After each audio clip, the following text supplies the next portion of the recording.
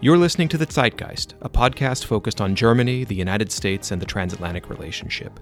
Join us as we discuss economics, politics, security, and more. I'm Jeff Rathke, president of the American Institute for Contemporary German Studies at Johns Hopkins University. So I would like to welcome all of our listeners to this episode of The Zeitgeist. I am here today with Michael Link, who is an FDP member of the Bundestag. He's been a member of the Bundestag for about 10 years. And he is a member of the party's governing board as well. Michael is the spokesperson of the FDP Bundestag Caucus for European Affairs. He was also the director of the OSCE's Office for Democratic Institutions and Human Rights from 2014 to 2017. He was deputy foreign minister before that. He's from Heilbronn in Baden-Württemberg. And most importantly for us, he is a regular visitor to Washington, D.C., and we're very pleased to have you with us today. Michael, welcome. Thank you very much, Jeffrey. I'm very pleased to be with you. So what I thought we might start off talking about, because I heard remarks you gave publicly yesterday, and I know you've been having meetings here in Washington, and that is about China. You and I were both at the Munich Security Conference. That was a focus of many of the American speakers there. We also hosted an event there, AICGS, where we talked with German partners about China. And you had some ideas yesterday that I wanted to give you an opportunity to mention and talk about how those have been received in your meetings here in Washington.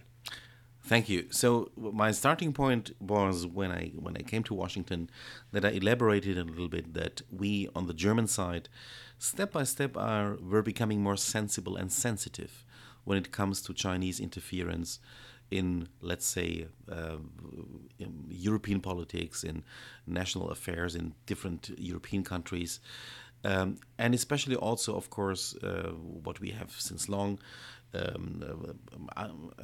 theft of intellectual property, right. Involvement in security issues when it comes to telecommunications. So all that led on our side in the EU to a growing sensibility and sensitiveness, for example, when it comes to now having the new network of 5G, yes, in a way, established in a way which is not a possible victim for Chinese interference in these areas of communication. To put it bluntly, we think on the German side very much, and that is, by the way, cross-party line. You have these discussions more or less in all parties. A development where we say, when we develop 5G, how can we prevent, for example, Huawei, one of the most prominent, of course, exactly, businesses which will come into play. How can we prevent them to have a key, basically, for transmitting all sensitive information to Beijing, if the security wants it, if the Chinese officials of state security services want it? I think we have understood on our side that we don't have enough technical capacities on the EU side to develop something on our own yet. Right. And we see the same in the US. The discussion here is already since long around the topic, can we develop 5G without Chinese participation? Why not, and that is my idea, why not do we take up an idea which has been developed also at the Munich Security Conference by many lawmakers from the US, to develop something together between indeed the United States of America and the European Union. We are both developing our 5G networks. We both have the same security concerns. We share, of course, the same transatlantic values.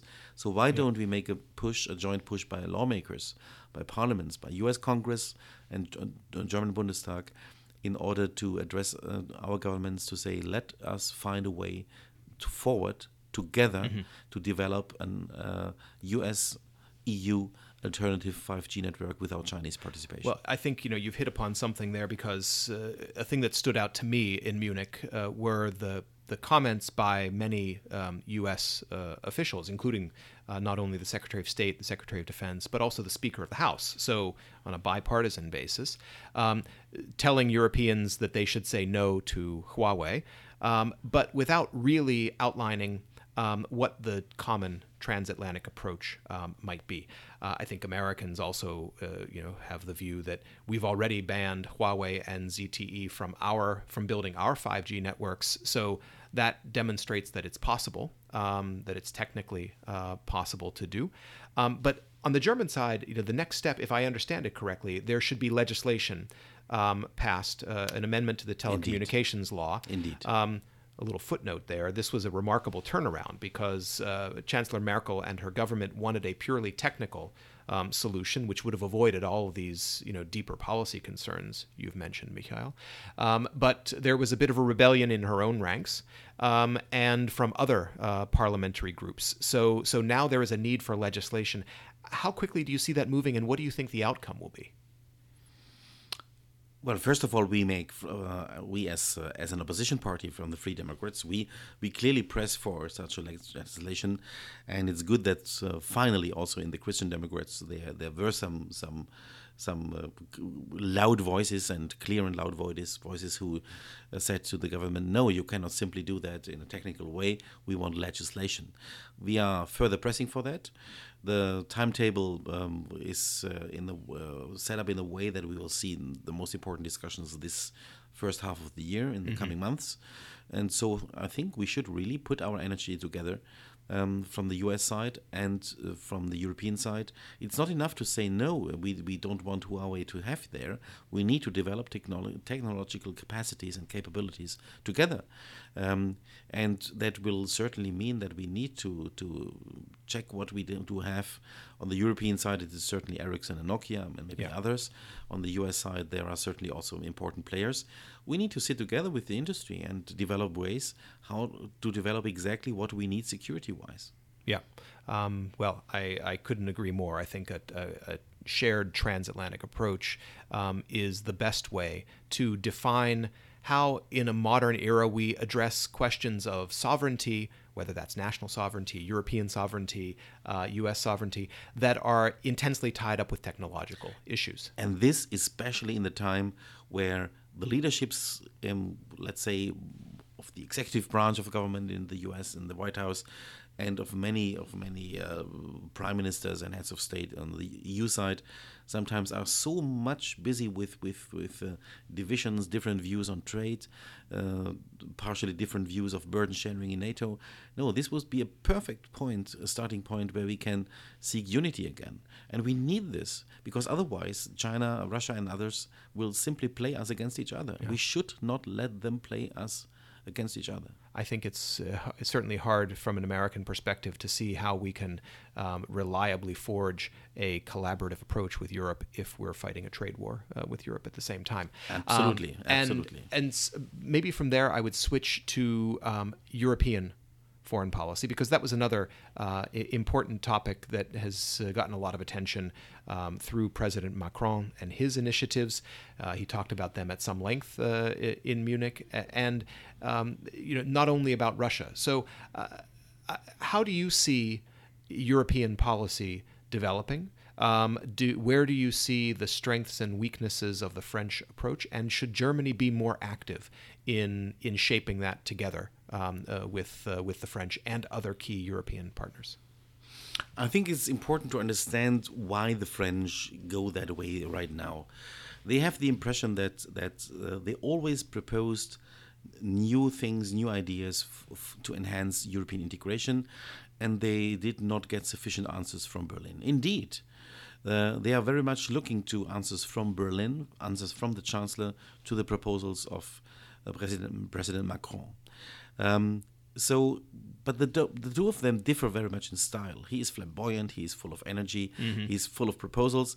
She is not let's say attentive, but she does not prefer these speeches such as Sorbonne, where you put on the table a new vision. She answers in doses. She answers very, very slowly. That is certainly a wasted moment, because a president as such as Macron, who is really ready to reach out and to give up some French huge, important issues where they usually never were ready to, for example, to pool their sovereignty with other countries. That is unique. That is for the first time. Therefore, Macron, it's a risk yes, for him as well. And Macron is certainly a huge opportunity for European integration. But when he does it, he is, unfortunately, sometimes he does not really understand the psychology of Central Europeans who fear that his bold proposals might be too fast for them in order to really find their place in the European Union. So I think Germany's place is here to be a bridge builder between Central Europeans and Scandinavians on the one side, and French and sometimes also Spanish ideas on the other side, where we need to understand that Central Europe is first of all happy to be now in the European Union. They are so-called young or late nations. They are latecomers in their own statehood.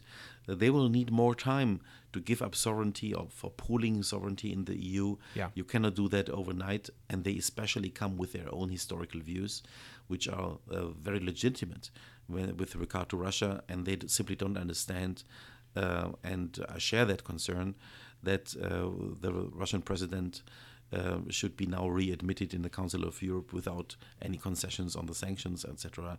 So they rightly remind us that the sanctions which we have done in the EU should be maintained with regard to Russia, and therefore Macron, I think, is in this area a little bit too pushy. Mm-hmm. And I think if I try to look at this from a Polish perspective, Poland right now has a very strong relationship with Washington. The defense cooperation, for example, has really advanced a lot in the last several years. Poland is investing a lot in its own defense, but Poland's interests are not only in a strong relationship with the United States. It needs to have more than one pillar to its foreign policy, and I think there is an opportunity for Germany to play that role, not only to build bridges with France, but to find a way to have a stable and a durable European approach. Absolutely. We as Free Democrats, we always, our liberal DNA is that we define Europapolitik, policy of the European Union, always from one starting point. When we do politics, when we do our relations with Russia or China, we always seek first to find a joint EU position before we speak with Russia and China. And this is one of the key mistakes that had been made by Mrs. Merkel with Nord Stream, or by President Macron now with his initiative with Russia, that it has not been closely coordinated inside the EU before. If we want the success of the EU, then we need always to sit together, develop the strategies together, and not confront the Poles with a ready-made strategy, but to develop it together with them. That is the key. And the same with the Scandinavians. So Germany's role should be, of course, as the largest and the most central state in the European Union, should be one of an integrator and a bridge builder, where we bridge the differences, the huge differences which we have, of course, sometimes in French perceptions and Central European perceptions. That includes, by the way, also for us Germans, really to give up some old stereotypes. When France is talking about Northern Africa, Sub-Saharan Africa, it's not about old colonial things. Yeah. No, it's about managing, really develop them there and preventing uncontrolled immigration. And when we speak with Poland, then it's not only about stereotypes on Russia. No, we have to understand that they have legitimate concerns when it comes to history. Their historic experience with Russia is one of aggression and intrusion. So that is why Genscher developed at the time the Weimar format, the Weimar Dreieck, the Weimar Triangle. I would like to see our German government... Which is Mrs. Germany, Merkel, France, Poland, just for our listeners. Exactly. I would see, and I still cannot understand why our German government is not enough reinvigorating this format, because this is the very format where you can create trust inside the EU, as well as in transatlantic relations. The huge issue is trust. Yeah. And some of our European partners don't trust Germany to be as integrative, really, to build these bridges, which we need to build. Yeah. I want to switch gears because you are a leading politician in the FDP, and there have been a series of events over the last month or so in which the FDP has figured prominently. The start of it, of course, was in the state of Thuringia, where a member of your party was elected minister president, but with the votes of the far-right AfD, which led to a national outcry, I think it's fair to say, and he resigned that position. But it also caused, I think, some soul-searching inside the FDP. Where do things stand? How did that mistake, I think everyone agrees it was a mistake, how did that come about, and where do things stand in the FDP now? It was definitely a mistake. It was even a fatal mistake, because everybody is discussing now in Germany what happened there in that state of Thuringia. He made that mistake. He stepped down from this office of minister president the day after that.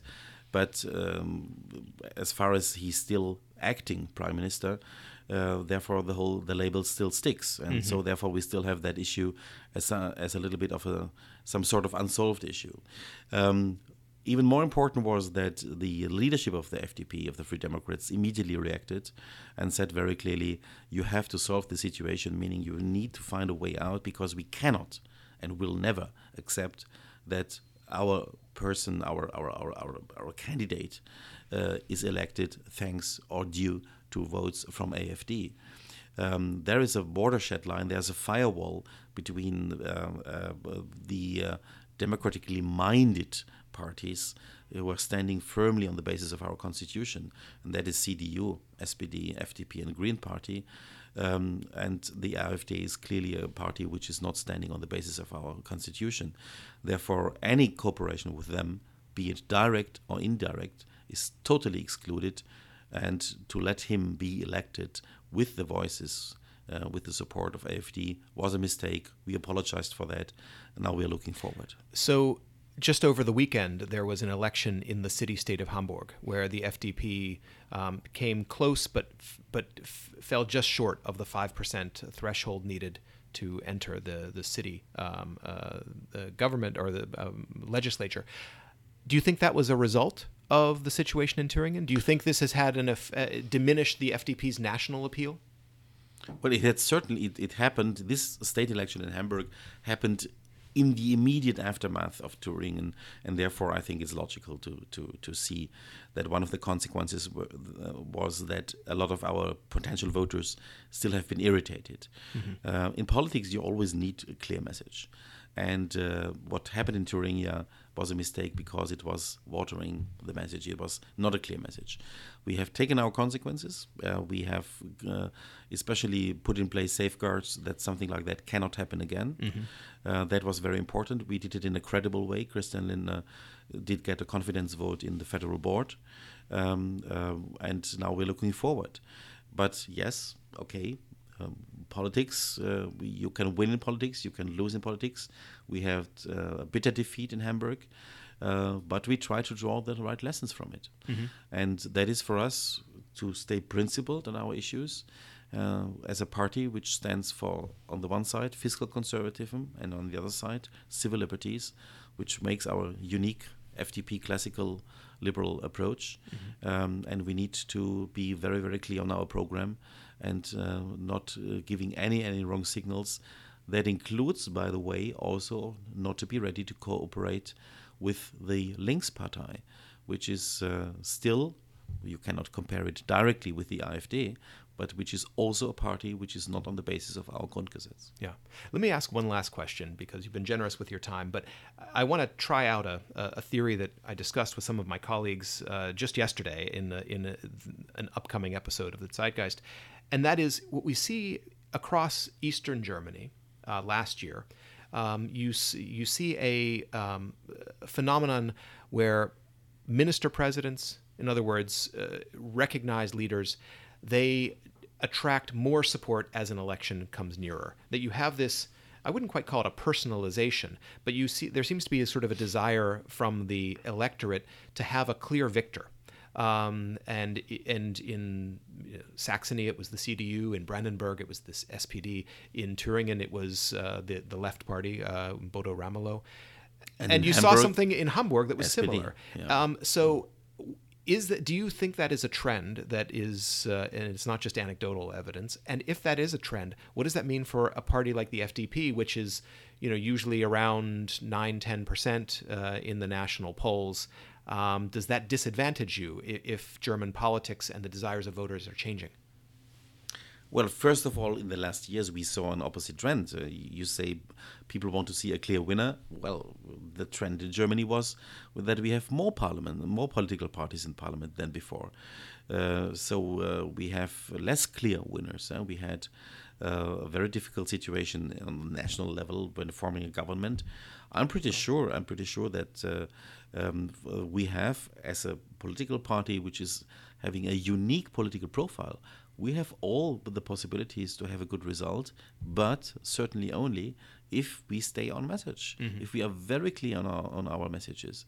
And there is a unique opportunity for the Free Democrats to bring across that message, because the Christian Democrats, nobody knows really what they are standing for today.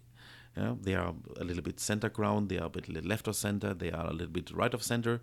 You see a leadership contest now in them, where you clearly see the different ways how to go, and to me it's not clear where they are going. You have social democrats who are suffering from the fact that the Christian Democrats occupy some of their main battleground topics. Right. And you have the Greens who are standing for everything what is nice in the world, but for nothing what is really standing sometimes for the tough issues when it comes to economy, when it comes to security, etc. So stay on message, and then of course you can also have a stable, maybe 10 to 12 to 13% result, which is crucial for forming the next government, and it's clearly our goal to be in the next government with a strong message. Well, and we'll end on that note. Michael Link, I want to thank you for joining us here in Washington for this episode of The Zeitgeist, and we will look forward to being with all of our listeners again soon. Thanks so much for coming by. Thank you very much. Thanks for listening to The Zeitgeist, a podcast produced by the American Institute for Contemporary German Studies at Johns Hopkins University. Send us your feedback by email to info@aicgs.org, or catch us on Twitter, Facebook, and Instagram @AICGS. Don't forget to check out aicgs.org for more information from today's episode. Auf Wiederhören.